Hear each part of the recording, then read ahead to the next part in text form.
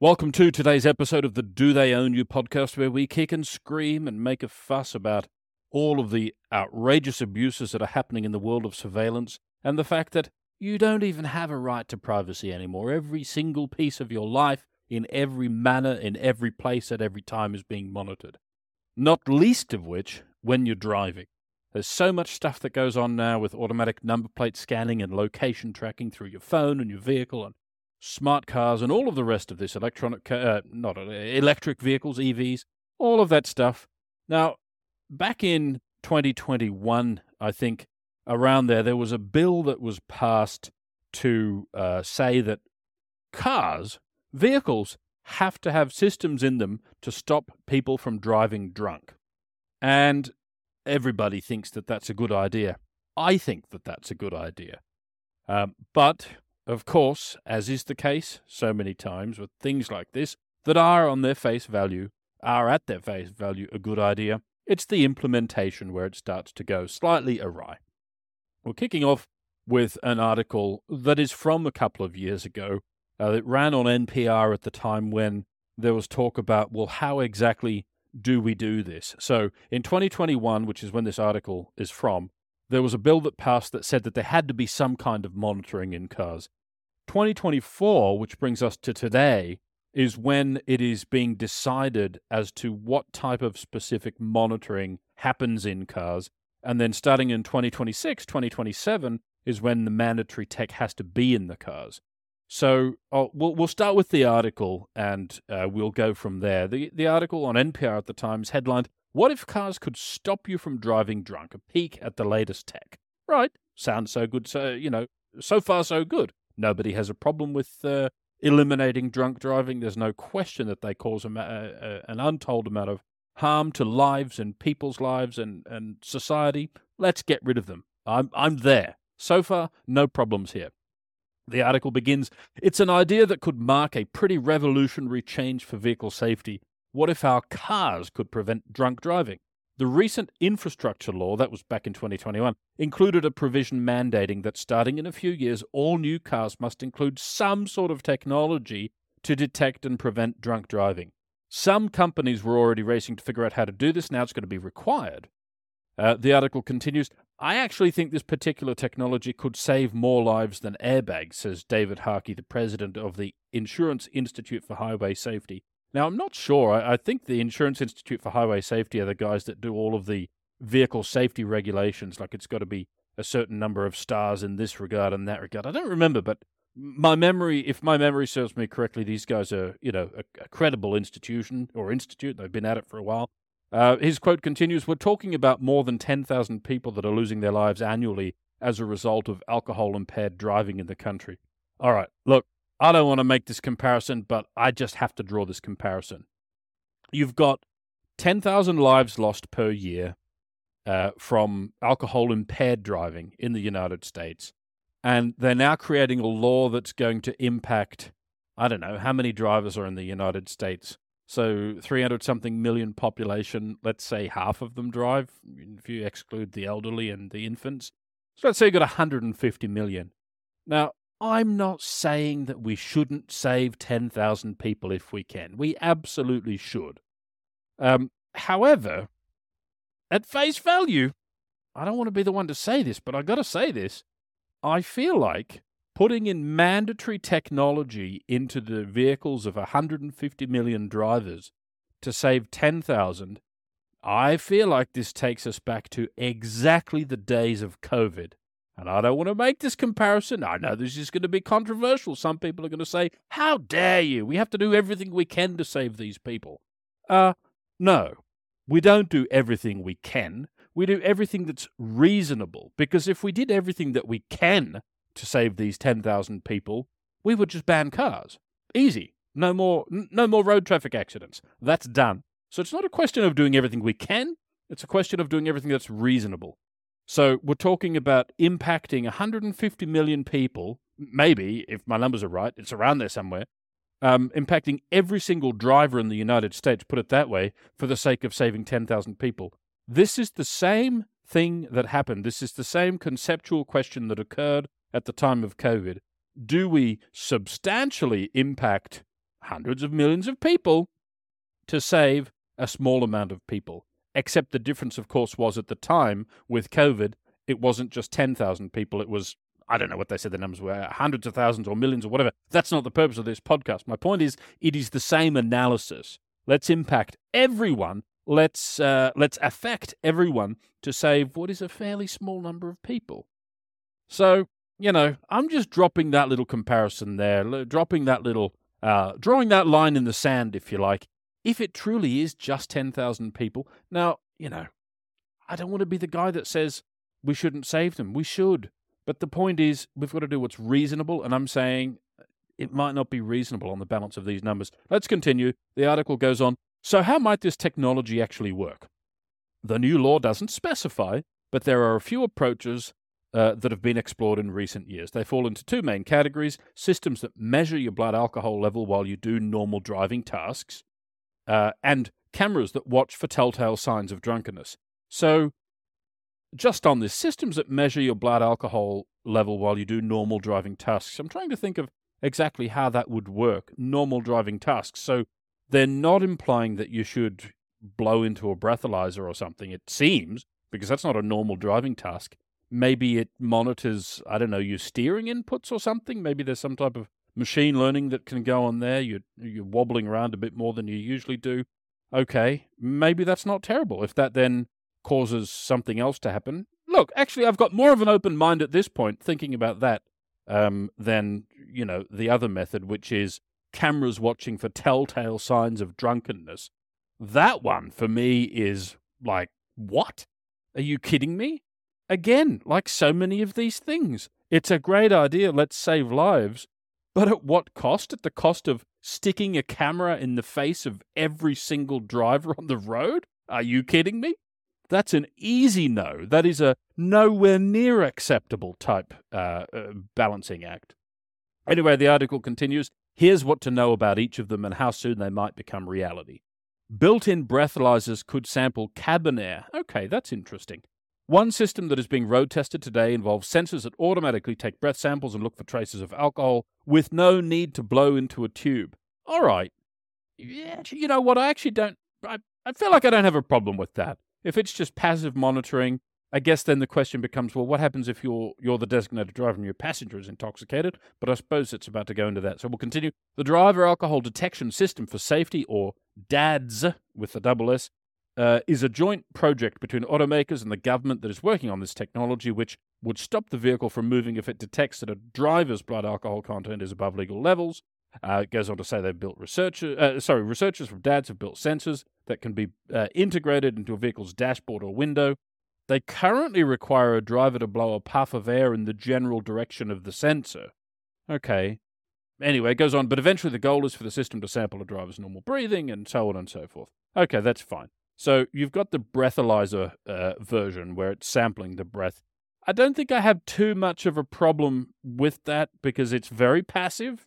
It doesn't go to identifying people. So, you know what? I actually don't have a problem with that because, well, let me say this. If it works, if it does what it says on the tin, which is, it somehow doesn't allow you to operate your car. Obviously, it's not going to stop you if you're doing 60 mile an hour, but if it somehow prevents the commencement of that journey, if the driver is actually intoxicated, and it does nothing else, it doesn't phone those results into anyone, doesn't share those statistics, doesn't share that data with anyone, I've got no problem with it.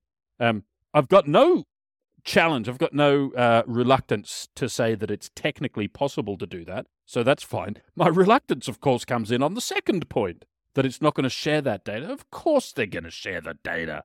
Every car maker at this point in time is harvesting as much data as they can possibly get their hands on. Breath sampling, I mean, again, it doesn't take much creativity here to figure out that you can determine so much more from breath sampling. It goes to health overall, it goes to diet, it goes to lifestyle, it goes to fitness. All of that stuff can be sampled, however accurately or not is another thing, but all of that stuff can be sampled from breath samples. So, what do they do with the data? That becomes the real concern, which leads to the second point. Next, continuing from the article here, subtitle is Cameras Could Monitor for signs of impairment. All right, now we're getting to the area that really is a no-go zone for me. The article reads, another option would be to bypass measuring blood alcohol levels directly and instead look for signs of impairment using cameras. This is the approach that Volvo has said it will take for future vehicles. The company tells NPR that the technology will be rolled out in the next couple of years, but would not provide any more specifics. All right, no, that's a no-go for me. Now there's going to be a camera analyzing your every move at all times? That is substantially more invasive than a breath sample. A breath sample is whatever. It's, again, as long as they don't release that data, which I assume they will. So if we're assuming, A, the data is going to be collected, and then it is, B, going to be released, then we have to say, well, let's collect as little data as possible to still achieve this outcome. And it seems clear to me, at face value at least, that the smallest data that you could collect to achieve this outcome is that breath sample, because it's a breath sample. You do facial recognition. You've got that goes to identity, which can be tied to location, which can be tied to everything that's discernible from a person's face and location and patterns of life. Where they go at what time. Do they go to, the gym every day, or do they go to a junk food restaurant every day? Again, all of this data is going to be shared one day. There is no question in my mind. Anyway, article continues. Sam Abul-Samid, principal analyst with the market intelligence company Guidehouse Insights, says the great advantage of this approach, talking about the cameras, is that it can use cameras that many automakers are already installing in their vehicles. See, this is why I'll never buy a Tesla, and surely any of these other vehicles that are all about this spying on you. Spyware as a service is what I like to call it, because it's just following you and watching you everywhere you go and everything you do. The article continues, right now these cameras are used to make sure drivers are looking at the road instead of being distracted. They consist of a small camera that's typically mounted on the steering column that's looking at the driver, he says. They use infrared so that it can see in the dark. If you're driving at night or if you're wearing sunglasses, it can still see your eyes. Look, no, just no. I mean, let's use the example of Tesla, for example. All right, in the first case, they're selling you a car for, I don't know how much they are. They're certainly more than a cheap Toyota. I'll tell you that for free. So let's say you've got 60 grand for a Tesla, around that ballpark, right? They're selling you a car for 60 grand. But hold on a minute. They're not actually selling it to you. They're giving you the vehicle for that price, and they're granting you a license to use these features for a period of time, which you cannot transfer to the next owner. The internet is awash with stories of, this guy bought a Tesla, it had the upgraded battery pack, and he had the extra range. He sold it to another guy. The other guy had that extra range remotely disabled by Tesla because they said, no, screw you. You didn't pay us for the license. This other guy did. He's not allowed to sell it to you. It's ours. You don't own it. He doesn't own it. It's ours. So you've already got that type of egregious, whatever you call it, abuse is what I call it, going on one hand. And then now you're going to say that it's going to be scanning the face of the driver at all times, literally watching them. Again, we know they will then know who is driving. They already know where the car goes. They already know what's being said inside the car. It's got microphones. So who's driving, where it goes, what's being said, and I suppose from facial recognition you can glean so much more information. What is the mood of the driver? How do they feel when they drive past a Starbucks versus when they drive past a church? No. Why do they need this data? No. Anyway, article continues, but hypothetically the same cameras could be repurposed to look for other things, and some companies are optimistic that a visual system can reliably detect impairment on its own. Lavonda Brown is the founder of iGauge, G-A-G-E, a company that's working on software to automatically detect intoxication by using a camera that's focused on an individual's eyes. She says a drunk person's eyes get glossy and their pupils respond differently to light, and there's a distinctive involuntary movement called nystagmus that's commonly used in field sobriety tests to detect alcohol use. It's what police officers are looking for when they ask drivers to follow a pen with their eyes. She goes on to say, your eyes are just so full of information and you cannot hide it. Well, Lavonda Brown, I agree. You cannot hide it. So having a camera in your face, in your car at all times, taking this information, again, if it was just about intoxication, Nobody, I certainly wouldn't have a problem with it. But it's not just about intoxication. In the words of Lavonda Brown herself, your eyes are just so full of information and you can't hide it. Your facial expression, they can determine how you feel, what you're thinking, what your opinions might be on things. Let's say you're listening to something on the radio. You hear a radio story, and you're going to screw your face up if you don't like it. That's what happens. Well, now Tesla knows that. What do they do with that information about your preferences? Just no. No. The article continues, iGauge is currently collecting data, hoping to improve the accuracy of its software across different demographics. Still, the technology is years away from reality. These examples of a technology that could prevent drunk driving still need refinement before they're ready for mass adoption. Federal regulators have several years to determine what kind of technology should be required under the new vehicle standard, 3 years by default, with the possibility of an extension.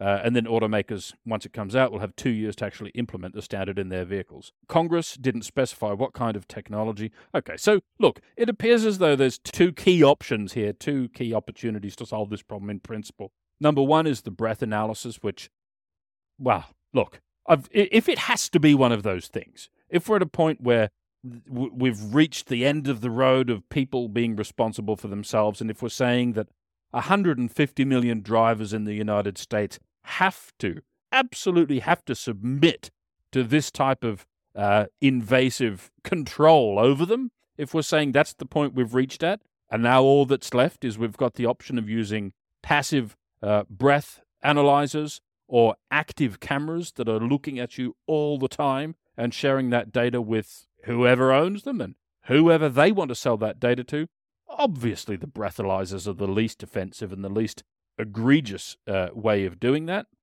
But, should we even be doing this at all? Probably not. Look, if the numbers were insanely high, like if we had 1.7 million deaths from this a year, that's a big problem. It's a substantial issue, and you've got to do something better. Now, look, I fully realize and I fully accept that anyone that's ever had their life affected by drink driving or drunk drivers is going to be hearing me say this, and they're going to say, how could you say that? First of all, I'm sorry that happened. But then on a broader level, on a level more broadly, again, I just go back to the extreme example of it's not a question of what we can do, because if we wanted to, as a society, as lawmakers, as government, if we wanted to literally stop every single death, we would just ban vehicles entirely. And you can just use a bicycle and you can walk. That's it. That would stop every single death. But that's not the objective. Clearly hasn't been the objective. The objective has been to strike the right balance and say that, look, there's going to be some unfortunate incidents. It's part of doing things the way that we do them. But then where do you draw that line? And I'm saying, regrettably, in the face of any of these tragic incidents that have happened, I'm saying that 10,000 versus 150 million people that are having their lives, exposed, for want of a better term, to automakers and to God knows who gets access to this information. I'm saying those numbers don't make sense. I'm sorry, I'm just saying they don't make sense. And right now, as of today, this is February 2024, we've got a group called Mothers Against Drink Driving. And if I recall correctly, they were sort of the proponents of the bill back in 2021, or the part of the infrastructure bill back in 2021 that required this type of monitoring. And back then, I'm not sure, and I don't recall whether they had specified which type of technology they want, but now it's very clear that they've come out and they've said that they want the National Highway, whatever it is, Safety Administration. They want the cameras. That's what they want. Facial scanning in all new cars. And again, it's like so many of the topics that we discuss on this podcast. At face value, no one could possibly have a problem with the objective that is baked into these bills and baked into these laws, right? The objective is always noble and it's always pure and it's always something that any reasonable, rational person would strive for. But they always fall apart when you start to look at what is being proposed as the solution to achieve these objectives. And again, snitching 24/7 on drivers who are doing nothing wrong, scanning their face, uploading that to any future data breach company, any company that is going to have a data breach in the future. Again, I've said on this podcast before, if it's online, if it's shared with any company, if it leaves the confines of your private environment, whether that's your car, whether that's your house, whether that's your workplace, if it leaves that environment in any way, meaning to say a Wi-Fi camera that you have at home, or those audio devices, Amazon Alexa, those types of things, if those exist, you have to assume, you have to take the position of a certain data breach in future. That's what I do. I know anything that leaves the confines of private environment, I assume is going to become, if not publicly available, then certainly privately traded between hackers. Because you don't have to spend a great deal of time on the dark web forums to find all of these, the results of these previous hacks being traded around. You can get online right now. You can go on the dark web and you can buy for, look, I don't remember how much it was, $500 or $100 or $1,000. It's sort of irrelevant, really. But you can buy the results of the Domino's pizza hack in, I think it was in Belgium. It was one of the European countries, nonetheless. Every customer's order details, their name, address, delivery location, what they ordered, when they ordered it. You can buy that for a trivial amount of money. Imagine how valuable, if that was valuable enough for hackers to target it, imagine how valuable all of this other data comes from facial recognition and people's moods and opinions and beliefs on topics. That's a veritable gold mine. It's a treasure trove compared to who wants pepperoni and who likes pineapple on their pizza or not. So the problem, as always, with these types of things is the implementation. And this one, I'm going to say, maybe the breath sensor is okay. Maybe. It depends. Depends on what the sensor is technologically capable of, detecting or deriving from your breath sample. Is it technologically capable of getting all this bunch of other information that they've got no need for, like, I don't know, your state of your ketosis if you're fasting and all this other stuff that can be done with breath sensors now. Is it one of those sensors, or is it solely an alcohol sensor? Is it solely for detecting drunken driving? If that's all it is, if the technology will not allow that physical piece of hardware to do anything else, then maybe I could concede that, okay, the push-pull on this one, the harm versus good and the balance, maybe it does lend itself to putting those sensors in vehicles. Maybe it's worthwhile. Anything else, especially cameras that are the most outrageous abuse of privacy, at any point ever, anything else like that, I'm sorry, it doesn't go close. It does not go close to being the right balance between people's privacy and, protecting these 10,000 deaths a year from drink driving. Doesn't go close. And also, by the way, I'd like to see a little more if I was a lawmaker voting on this bill, I would want to see a little bit more information around what other alternatives have been explored. Because I said, as I started reading this article, that they would detect, or the plan was to detect from people's normal driving tasks. And the example that first came to my mind, which is what I said when I was reading it, was, okay, maybe they're detecting when someone is a little bit more wobbly on the steering wheel than they are, or maybe they accelerate a little more, a little more harshly, or maybe they brake a little more harshly. I'm sure that given all of what's available in terms of machine learning and AI algorithms that can process this type of stuff, I'm sure there'd have to be somebody somewhere working on that type of solution that doesn't require any more data collection than what we've already had. So if I was a lawmaker looking at voting on this, I would want to look at, well, has anyone bothered to see if we can do this without absolutely further blowing up whatever shreds of privacy were remaining in someone's life? Have we looked at it? If not, we damn well should be looking at it. That's all for this episode. I'll catch you on the next one.